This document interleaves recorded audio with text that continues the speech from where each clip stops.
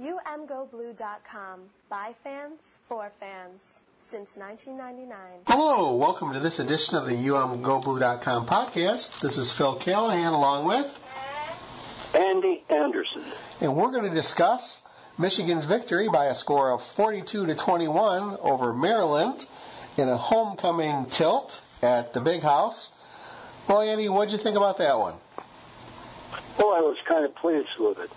I thought Maryland played hard, they fought, and that they had their act together except for the penalties, which they get a lot of penalties. They got all those sets that are complicated with motion in them, and they shift a couple of times, and that causes them some penalties, but they had some poor targeting penalties and a face mask and some other unsportsmanlike stuff. So they played hard. They did well. They have a better defense than I thought they had, and they're small and fast backs. But Michigan's defense was superb all day long, was superior all day long, and they did the trick. They held them to very small rushing yardage, and it was a game that I generally was pleased with, and it was fairly enjoyable to watch, and I thought Maryland was the best team that Michigan has played since Notre Dame. Well, it was interesting to me.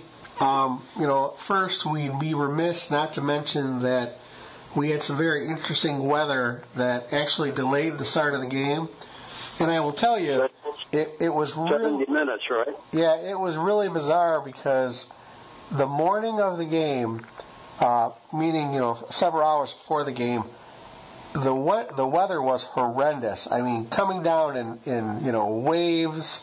There were lightning strikes, and for a while when you were watching the weather tracker, there was a question of how they were going to get the game in, and there were rumors that they were actually going to compress the game and not have media timeouts. Now, the weird thing was, yes, the game started late, and it was blue skies and sunshine. It actually, for most of the game, it was actually really nice weather. Now, I will tell you, being in the Ann Arbor area, about an hour after the game, the rain returned. But again, kind of a weird homecoming, a delayed game. Reminded me a little bit of a ways back when the Western game got rained out and ended early. But again, they got the game in, and again, by the time the game started, the weather was actually pretty nice. Now, the interesting thing for me in the game was you really saw Michigan's defense completely dominating the first half, and yet Maryland, scored a touchdown on that 90-yard plus kickoff return. So it was interesting because being there, Michigan was dominating and actually losing 7-3 as the first quarter ended. So it was just one of those things. You look at the stats, and again, Michigan really thumped them. Now, I would say it was one of those games where it took a while for the offense to actually score points, but again, the defense had the matter clearly in hand. It's interesting because I don't, watching Maryland, you mentioned how they set and they reset. Actually, I had a negative impression of their defense. Seems like they were really close to taking some cheap shots. There are times where the targeting penalties are unwarranted or in question. They got a little chippy down there, and it was interesting because the second half started, and the number of penalties in the third quarter to start off the third quarter was really unbelievable. A really sloppy game. You bet. And again, it was just, you look at it and you're like, well, okay, you're coming out of the half and it's 17-7 and Maryland's in it, and they came out and just, penalty after penalty. I mean, it was really, it was almost humorous. But again, back to Michigan. I thought another decent game by Shea Patterson. Not his best game that we've ever seen. One thing that was interesting is we saw a little trickeration with Grant Perry throwing a pass. And yes. They also showed that play and formation a little bit later, and he with the option of him not throwing. So we are seeing more of the offense. After the game, Shea Patterson, mentioned that we've still only seen about half of it. But again, I think we saw what we needed to see in this game. Again, the defense was dominating.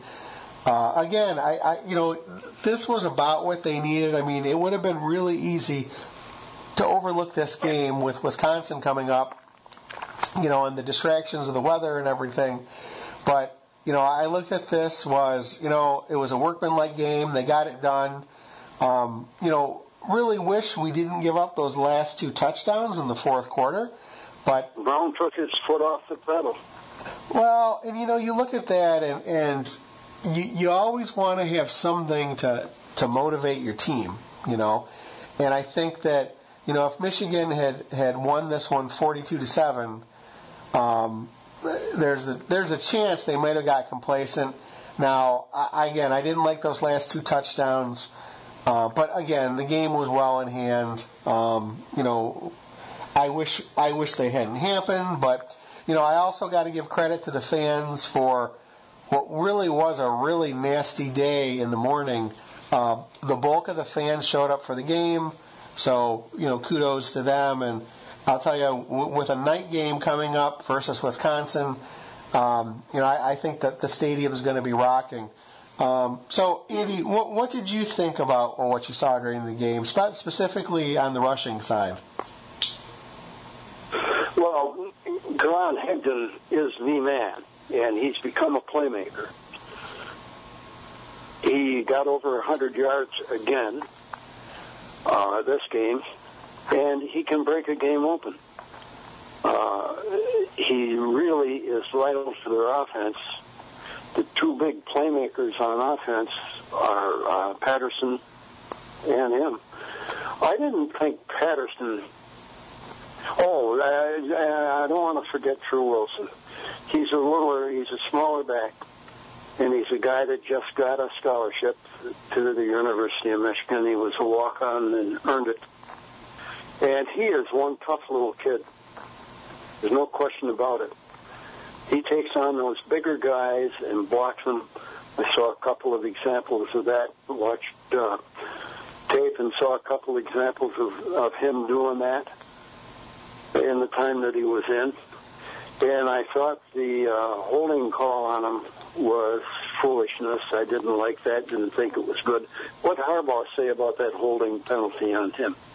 Well, again, Harbaugh is not going to say anything until he gets a chance to watch the tape. So, but I will tell you, I know that the general consensus is that this is the second week in a row that we've had a phantom holding call, and I think that the tape backs that up. And again, to give True Wilson another shout out, there's a clip going around the internet right now of him blocking a much larger player, throwing him to the side, and then picking right up and blocking downfield. So it really was. He's genuinely had some, definitely showed himself to be a competent Division I player, and he's definitely getting the job done. So again, I think you mentioned that. Good to him. The other thing I want to mention was, here you had, one of the late touchdowns that Michigan scored was a really nice pass to Jared Wangler. And, talk about a guy who's, put his time in the program. I would say generally not as successful as he would like to be, but, he kept his head down, keeps working. And it was really nice to see him get that touchdown. He celebrated appropriately, and it's nice to see guys who put their time in have some success on the field, because that the team and the coaches appreciate the effort that a player like that puts in the practice. But it's nice to see him, get a little bit of recognition in the big house. So it sure is. One thing that's kind of nice to see a couple of guys like Wilson and Ronnie Bell made one heck of a catch on a pass from Patterson that looked like it was destined to be intercepted, and slanting across, and out of nowhere, at full speed, comes Ronnie Bell. He latches onto it, and it's 6 points. I thought that was a beautiful pass and catch, and very remarkable. I think Bell is going to be a player that Michigan is going to appreciate in the future, because he's going to get nothing but better. He's a true freshman, so makes me happy to see that. One thing that we should talk about probably is the offensive line and how they did. They didn't have Rashawn Gary. They lost Kemp. Okay, so Andy, you're talking about the defensive line then? Yeah. Mm-hmm. Okay. The switch. Yep. Well, we can go back to offense if you want to, because I was very appreciative of them too. I thought they looked better, that they are getting a little better. Maybe it's in baby steps, but they're doing it, and they seem to be more consistent in doing the good things all of the time. I thought the offensive line played one of the best games it has this year, and I think that Onwenu is doing better, and Ruiz is good, the inside is good, and the tackles weren't that bad. So the pass protections have improved. No question about it. So, but the defensive line is the one that was supposedly at the start of the season the deepest, and now they're getting the most casualties. Well, you know what's interesting about that to me is that they weren't touted as being the deepest, and they have had some injuries, and they're still doing really well, which shows how deep they are. Now, I concede your point that you can't keep losing guys like this. And again, part of this too is, Harbaugh talked after the game, and again, you definitely got the impression that, reading between the lines, that Rashawn Gary could have went, if needed, but they didn't expect, a real stiff test versus Maryland. And again, Harbaugh, basically, said as much, not about Maryland, but about that they could have sent Rashawn Gary. So again, you don't want to see guys dinged up. Kemp was dinged up. You saw Dumfour leave the field on a cart. Rashawn's out. So, and that one might really hurt. Let's hope that we get Aubrey Solomon back soon. Harbaugh kind of waffled a little bit, but he indicated that perhaps Audrey Solomon can be coming back sooner than we thought. He didn't say so. He didn't say that, but that's what it meant. What he said meant to me. So, if Solomon comes back, that solidifies that. I want to give a shout out to Kwity Paye because he's doing well. He was in there for Gary for part of the time, and he didn't do too badly. Well, and I guess that's the thing. And what I'm seeing here is that, the well isn't endless. There is a bottom, but all these guys are well prepared. Nobody who's getting in the game seems to be overwhelmed. And again, you have Don Brown, you have Greg Madison, who's the defensive line coach, who has been a defensive coordinator and done a good job. You really have to respect the job that's being done top to bottom on the defense. Another thing I wanted to mention on offense is that they spread the ball around 9 receivers. So what's funny is that earlier in the year, one of the concerns was that Michigan wasn't using their tight ends enough. And, you had Zach Gentry get 7 receptions. You had Sean McCoon get 3 receptions. So there, tight ends dominated the game. And again, it's interesting to see the offense. One of the things I mentioned during the game was, so for me, we have a big enough sample to kind of judge what we have in Shea Patterson. Now, admittedly, we have not seen him, against Michigan State or Penn State or Ohio State, but, we have seen him play. And, the impression I have, after 6 games is that I would describe him as dangerous. He can hurt teams with his feet. He can hurt teams with his arm. I think he's only going to get better. If what he says is true, that we've only seen half the offense, that definitely bodes well. And I'm thinking specifically comparing to Spate, where, Spate was, you really can't judge Spate too much on last year, but the season before, I keep, when I think of both quarterbacks, I would describe Spate as being competent, as being a manager of the offense. And I don't mean that as a slam. I think that's just what he was, okay? Whenever Spade had to go downfield, I thought it was kind of a dicey proposition as far as his arm strength and his decision-making.